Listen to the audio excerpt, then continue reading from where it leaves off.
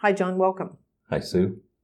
So what I wanted to do today is find out a little bit more data, because I know I've heard you say a number of times that the body gets damaged from the outside and heals from the inside. So I wanted to see if you could expand upon that a little bit today. Yes, if you'll look at what actually happens on a daily basis to all human beings, right? We take in toxins from the outside. We breathe them in, they come in contact with our skin, we absorb them. Worst of all, we ingest them by what we put in our mouth to eat and drink, okay? So essentially, we're causing our own self-destruction by what we consume and what we come in contact with. It's almost impossible to avoid it. I'll give you one good example. We all now know that sugar is a poison, yet sugar is in everything, okay? And there's this, about this is good sugar and this is bad sugar. Yes, there are some sugars, such as processed sugars, that are worse. However, sugar as a whole is a poison and it's bad for us. So we damage ourselves from the outside in, even an injury. The injury doesn't come from the inside. It comes from something we do. The contact comes in contact from the outside. But did you know that our bodies have a program for maintaining health and will always return to health if given the opportunity? Now, we are a bioregulatory system as humans. Bio meaning body and regulatory meaning to adjust in order to maintain a balance. And that means that our bodies are designed to do exactly that, return to a balance, to self-regulate. This is also known as the ability to heal from the inside out. When we look at outside in healing, essentially what we're doing is we're looking for somebody else to fix us. Mm-hmm. Okay? Right. We want them to treat the outside and to heal our body. So we're looking for somebody else to fix us. Today's medicine thinks they can give us a pill and take care of whatever ails us. But putting a Band-Aid on an issue that when taken away, there has been no healing. Mm-hmm. Long forgotten is the fact that our bodies have been designed to heal themselves if you give them what they need. And the body needs certain nutritional elements, a broad spectrum, and in nano amounts usually, of nutritional elements, and they need it on a daily basis.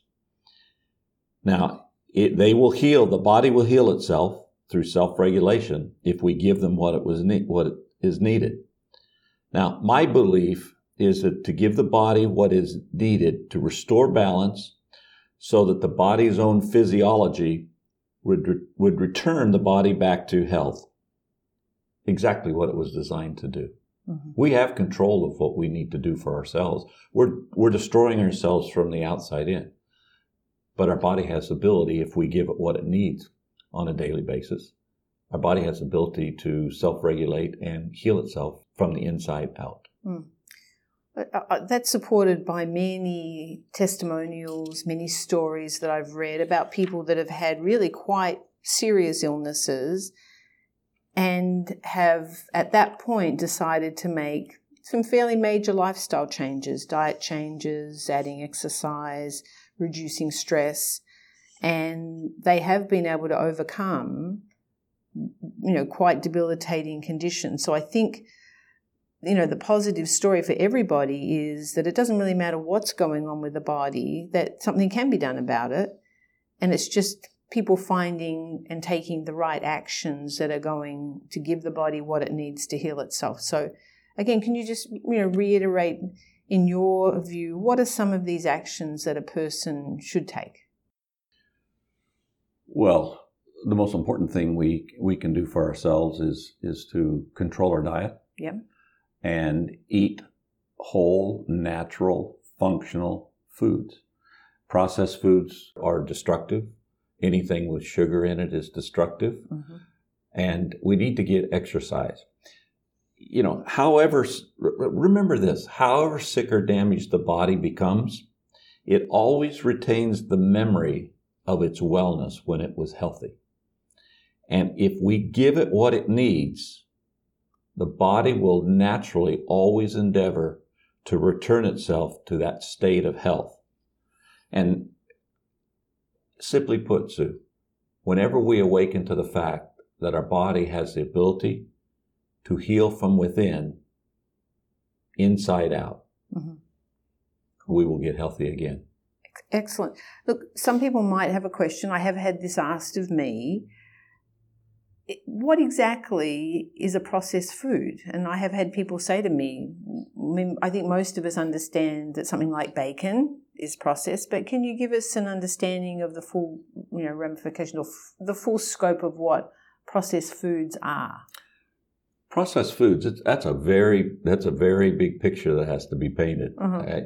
It's anything that is not a food in its natural state, which means it's a whole food and a functional food that the body can utilize all parts of it, absorb it, and utilize it systemically to maintain its health. So that means anything that has a synthetic component to it, anything that has had, for example, nitrates that they put on meat to cure it. Okay, yeah. Anything as opposed to curing it by drying it. Okay? Yes. So anything that is considered processed is anything that is in a non-natural state. Okay, good. Excellent. Thanks for that clarification. And then functional, just give me a bit of an understanding exactly what a functional food means. A functional food, simply put, is a food that the body recognizes all of the nutritional elements and can absorb all those nutritional elements, cleave them into nutrition, and utilize them systemically throughout the entire cell structure. Excellent.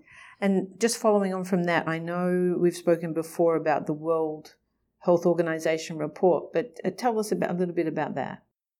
Well, in 2001, the World Health Organization published a World Health report that they'd been doing for quite a period of time. It's a 157, 158-page report that detailed in 2001 the status of world health. But one of the things that they stated in this, and anybody can look it up online, it's called the WHO Technical Series Report 916. On page 42, it specifically states that we should all eat a diet that is consistent with the diet that our genes became programmed to respond to. That doesn't include processed foods. Our cells take an extensive period of time to adapt to any single new food source. And what our ancestors ate as traditional foods is what our body requires today, because that's what it recognizes.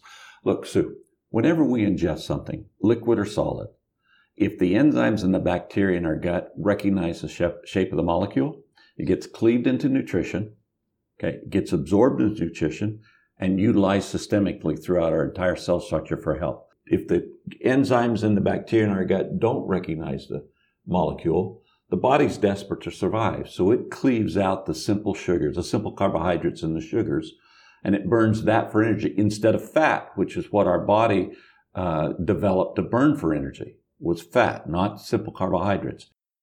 But the balance it recognizes as toxins, and it dumps them into our liver and our kidneys to try to clean, which over a period of time degrades the operating efficiencies of our cleansing organs, and then it starts dumping those toxins into our bloodstream, which causes changes in gene expression, which then causes corrosion of the cell or damage to the cell, which results in a degenerative disease. Thank you.